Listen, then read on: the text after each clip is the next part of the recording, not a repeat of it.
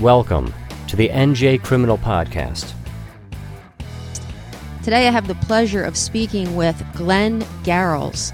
Glenn is an expert in the field of use of force, and he is the owner and operator of Force Analysis, LLC, and is a use of force consultant. So, Glenn, I'm going to turn it over to you. Thank you so much for taking the time today to join us. Oh, good afternoon, Meg. Thank you very much for having me. I appreciate it.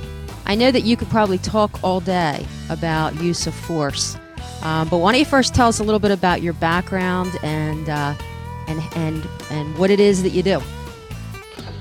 Well, I'm just getting ready to start my 22nd year in the state police. I'm currently assigned to the Casino Gaming Bureau in Atlantic City. For the first probably 4.5, 5 years of my career, I was a road duty trooper in uniform, assigned to several road duty stations in Troop A, which is South Jersey. I made detective shortly after that and was assigned to the Digital Technology Investigations Unit, where I investigated crimes against children for a year. And then shortly after that, I was transferred to the Major Crime Unit, where I spent basically the next 14 years of my career investigating homicides, suspicious deaths, and officer-involved shootings, which is instances of deadly force by police. And is that how you really got into becoming an expert in the area of use of force? Yes, by being in the Major Crime Unit, we're automatically assigned to the Attorney General's shooting response team, where we had to handle or investigate all the state police deadly force instances. And back then, anytime a detective or an officer from a task force or a local prosecutor's office was involved in a shooting, we had to handle those investigations as well. So over those 14 years, I was probably involved with close to 100 officer-involved shootings and in-custody deaths. And during those 14 years, I attended training all over the country in investigating officer-involved shootings and use of force, the standard behind force, and as well as a lot of the human factor science that's come up in the last 20 years regarding force, such as human reaction times and physiological effects that can occur during use of force instances. Now, a couple months ago, the Attorney General for New Jersey revised New Jersey's use of force policy for the first time in a couple decades. Is that correct? Yes, he did. Okay. And so what I'd like you to do, if you don't mind, is tell us about the new policy. And I know it's a long policy, and I know it has a lot of meat to it.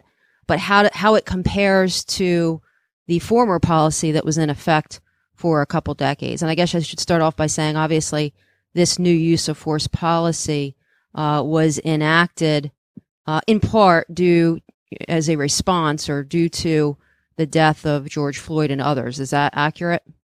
That's correct. Yes, I think it was already in the making, but it certainly sped up the process to really put it in motion at that point. Okay, so I'm going to turn it over to you. I mean, I don't know if you want to talk about what the policy used to be like, or if you want to just jump right in and talk about how the policy is now and how it differs. But tell us about use of force. Well, I'll start off by saying the federal standard of force is objective reasonableness by a police officer. That's all from the 1989 United States Supreme Court case of Graham versus Connor. And the previous policy was based on that reasonableness.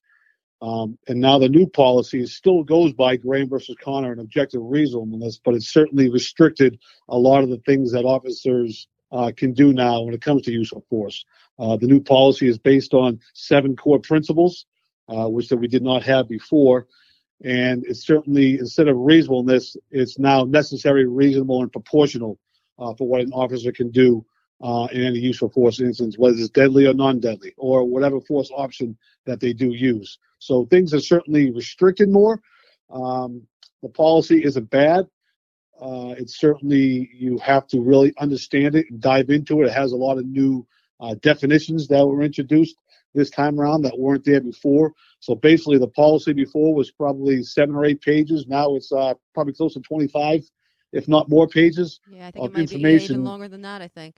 Yeah. Yeah, so you really have to dive in and understand what you can do and what you can't do under certain circumstances. Again, the standard is still reasonableness. They just kind of restricted things depending on the circumstance of what's going on in each particular case, because that's you got to be careful because each use of force incident is different. No case is exactly alike. Every officer is different. Every other subject is different. So you really have to take in the totality of the circumstances of each individual case.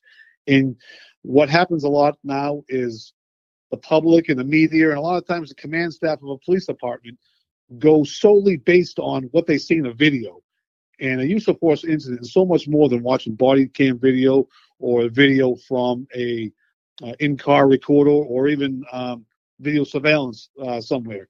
You really have to take in everything that happens, and that includes the officer's account of what he did and why he did it, witnesses, injuries that are sustained, understanding everything that happens during the circumstance and incident instead of just going by video.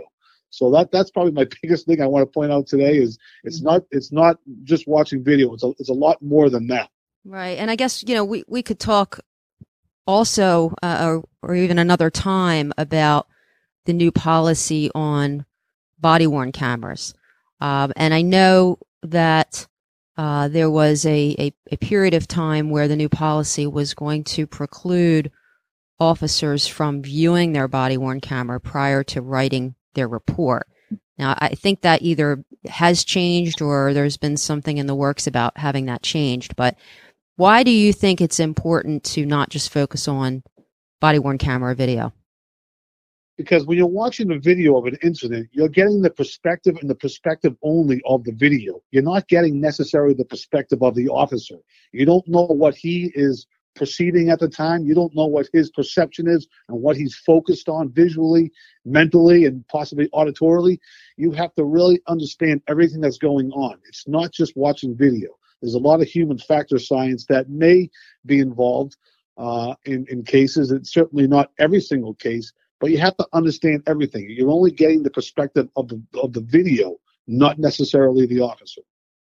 So the new policy focuses on de-escalation, proportionality. Were they factors that were important in the old policy? They didn't specifically mention de-escalation, but that's certainly a topic that's kind of going across the country now. And I think a lot of officers were a little bit apprehensive about it. And as I was too, because anytime you have something new, especially when it comes to use of force, you're apprehensive. When I went through the training and you read through the policy, I certainly understand where the Attorney General's office is coming from. I mean, we have to face it that today's policing world is changing, and the officers have to change with it. The problem is when you have experienced officers who have 15, 20, 25 years on, you can't just expect them to change overnight on their ideology and thinking. It takes time to do that. And the training that was given on de-escalation is only a day or a day and a half long. It probably takes more than that to really get it ingrained into their heads on how to do this. Well, and I would imagine it's so fact sensitive. It is, because every case is different. Every officer is different. And again, every subject is different. So you really have to take in their accounts of what's going on. And that starts off right from when an officer is dispatched to a scene. Right then, they start formulating their perceptions of what's going on or what may have happened. And then you have to take into effect how it changes when he gets there. What new information does he find out? What happens with him and the subject when he gets on scene? How does it change? There's a lot of things that happen that you really have to pay attention to and kind of examine, and the totality of the circumstances, because that's the standard under Graham versus Connor, and still the standard under the Attorney General's guidelines now. They have it right in their policy that they understand Graham versus Connor, but they wanted to restrict things a little bit more, which they did, and it's okay because police officers can still do their job and do it effectively. I think some of them are still a little bit apprehensive until they get used to the policy. The policy also, as you said, it's got these 7 core principles. One of the core principles focuses specifically on the use of deadly force. So there's use of force and then there's use of deadly force. Can you describe if and when an officer would ever be permitted to use deadly force? Well, if he believes that there's an imminent threat of death or seriously bodily injury to him or someone else, it's certainly justified to use deadly force. That's why it's so important not just to watch the video. You have to understand his perception at the time that the force is used, because that's what the standard says. It's his perception as long as it's reasonable. So you have to understand what he's thinking and why he's thinking that. And obviously it's up to him or her to explain why he's thinking that, because he's the one on scene. We can sit back and watch a video in 2020 hindsight and Monday night quarterback an officer. And we have the luxury of play, rewind, play, rewind, play, rewind, and keep doing that. He potentially has a split-second judgment to make a decision on the circumstances that are tense, uncertain, and rapidly evolving. And that's what Graham versus Connor says. You have to analyze the situation from an officer on scene at the moment, knowing what he knew or she knew, not just by watching video. It's so much more entailed than that. The new policy also requires and speaks about duty of other officers to intervene, duty of officers to provide medical treatment if needed, duty to report.